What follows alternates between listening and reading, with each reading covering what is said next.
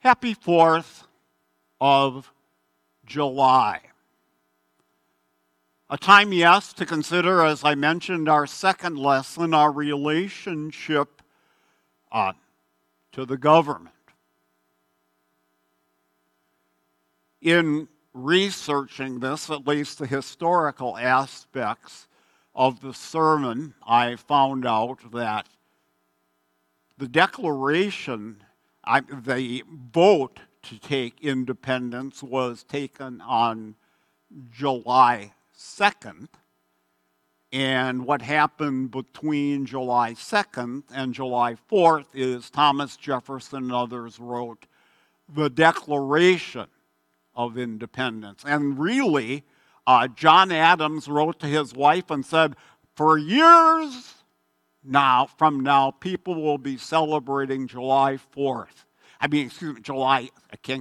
We'll be celebrating July 2nd as the anniversary of our country. Well, I guess he didn't get that one right. The day soon became that we celebrate July 4th. And in researching the history for the introduction to this sermon, I found out that this painting may not have been exactly accurate either. There's some dispute about how and when the Declaration of Independence got signed. I'm sure, if my memory serves me right, this was in my American history book and probably yours too, but there's debate on this. But let's assume, for the sake of argument, this is a portrait of what actually happened on this day in 1776. John Hancock steps up and he puts John Hancock, on that Declaration of Independence, as does Thomas Jefferson and John Adams and others. What would you be thinking if you were in the crowd? Would you be debating, should I really be doing this? Or to the extent that I'm a Christian, and some were more or less Christian than others of those folks in the painting, does God really want me to be doing this? Now notice, this is not a situation of a riot. These are elected officials of the Continental Congress meeting, and through legislative action, having kind of an impeachment of the king. Not a riot, but saying, hey, there was the Magna Carta. There were other documents which governs our relationship to law. These have been broken. Am I a patriot? Or am I doing this for personal reasons? And am I a rebel? Or on this 4th of July, 2021, did we blow off the fireworks at Breeze Stevens last night and other places today to celebrate patriots or rebels?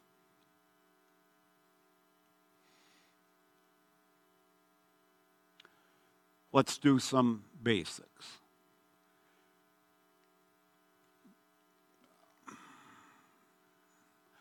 Jesus' active obedience during his time here on earth not only provides us for an example of good citizenship, it paid for all the time you and I were rebels. Remember the time that they thought they could trick Jesus and saying, hey, I'm the God man. Don't expect me to pay taxes. I'm God in human form. Well, we remember his words, and the coin that he most likely referred to is up there. Give to Caesar what's Caesar's. And you'll still be able to give to God what's God's.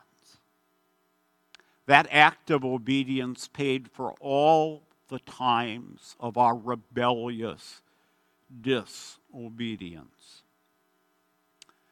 And yes, his death on the cross, that passive obedience, makes us citizens of heaven. Citizens of heaven for sure. He was wounded for our transgressions, for all of our rebellions, against all of God's law, including the commandment Pastor Billets will share with us next time on the fourth commandment, including Paul's specific words to the Romans about obeying the government. And so we look at our citizenship not as a way to earn our heavenly citizenship, but as a way to express gratitude for it. And in that context, Paul wrote the Romans and us and says, everyone must submit to the governing authorities established by God. One heard a lot of talk this past year or so that, well, we come from the country that got started by the Boston Tea Party, so what we're doing on State Street is okay. Rebels, rebellious actions, awful in any place, awful when community leaders and community benefactors have their property stolen. Rebellion that Paul speaks against to all of God's people, to all of God's citizens of a heavenly kingdom. You may say, well, it got us to discuss needful race relations things. Yes, and yes, we should, and I think some good things are developing out of that.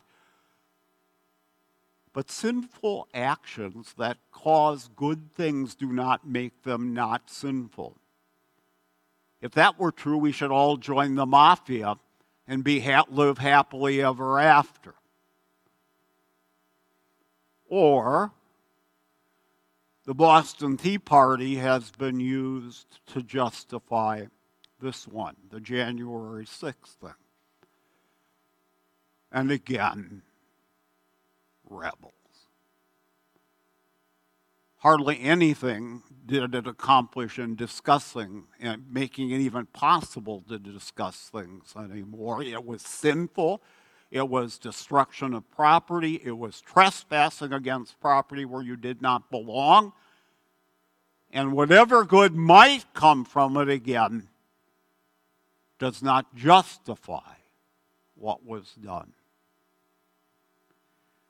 If you sat there, as I did, on January 6th and were in shock, I think we need to come down to our senses today about our own actions. Hopefully none of you were there. But every time you and I sin, we are storming not the Capitol in D.C., we are storming the palaces of heaven and saying, God, I don't care. God, I'm upset with your rule. I'm going to do it my way. And that should offend us more than even that picture.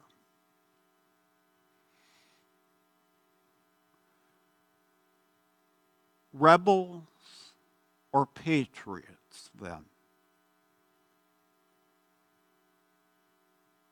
The patriots, as we said, were elected officials saying we're doing a kind of impeachment based upon the law of the land.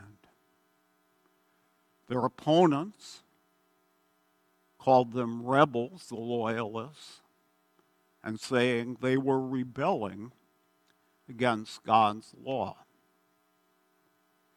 For us today, it's an academic question, because we're not there. Even we're not in Nero's time. It wasn't clear-cut then. Did all the Christians, after they read Paul's letter, did all the Christians turn themselves into Nero and say, here I am, send me to the Colosseum? Did they stop holding secret worship? No. They had to navigate what obedience to God's government meant, what being subject, what paying taxes obviously meant, and how to obey God rather than men, and how to, running away when I'm going to be persecuted, I could justify as not doing God's will. But we're not under Nero in Rome either, are we? On many pulpits, there is a phrase that's put on a plaque that usually only the pastor will see,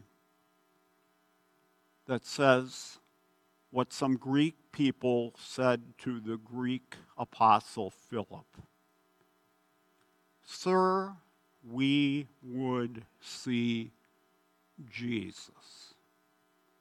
And maybe at this point in the sermon you're saying, Pastor Wilsman, with all due respect, and granted it's the 4th of July, Pastor Wilsman, we would see Jesus. Because rebels or patriots is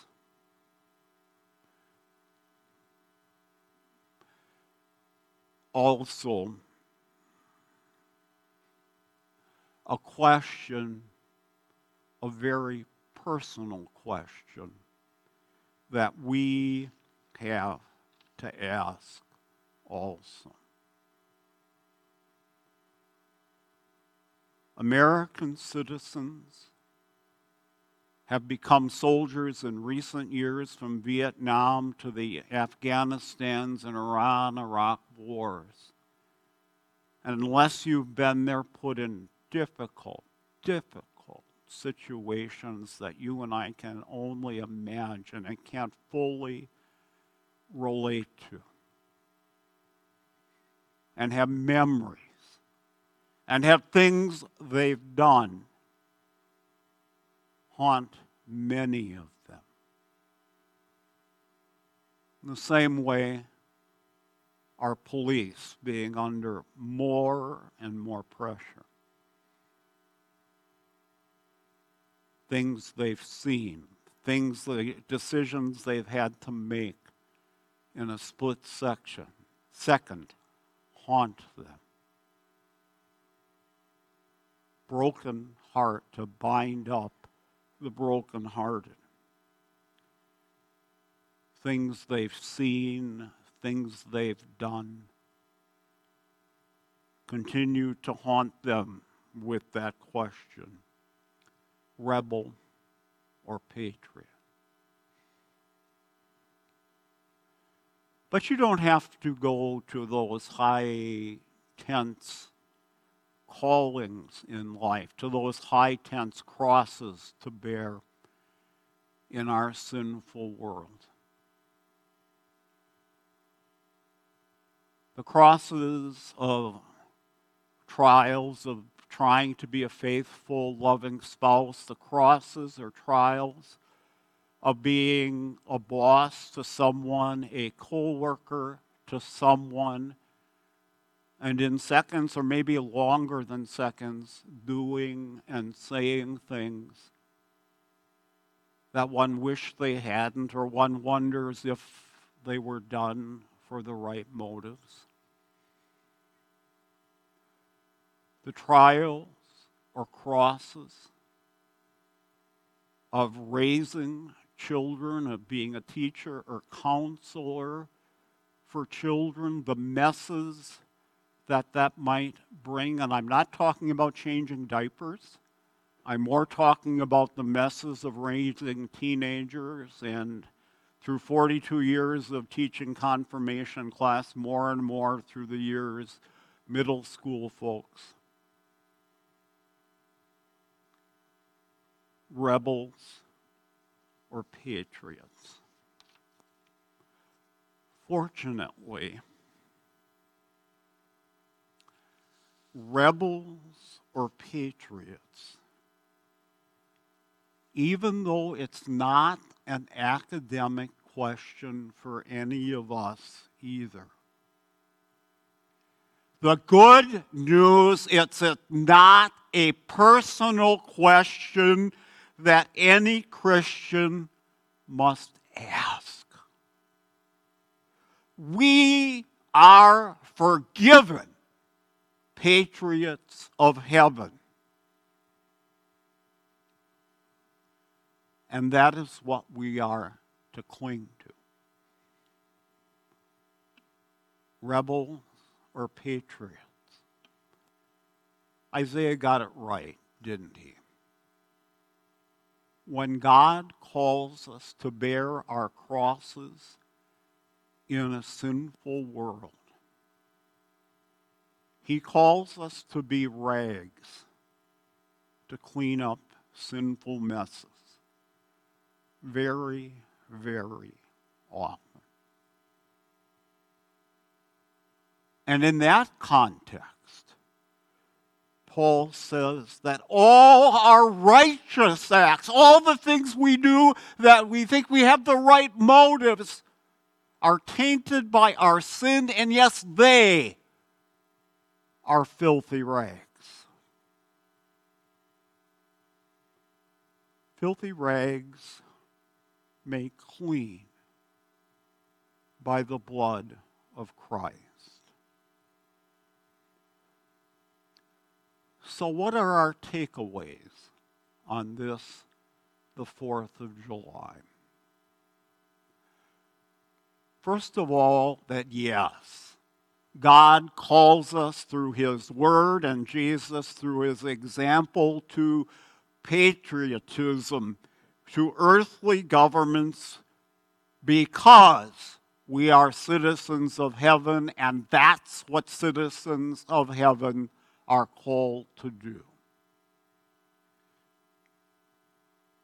And those who rebel against God's law, answer is clear.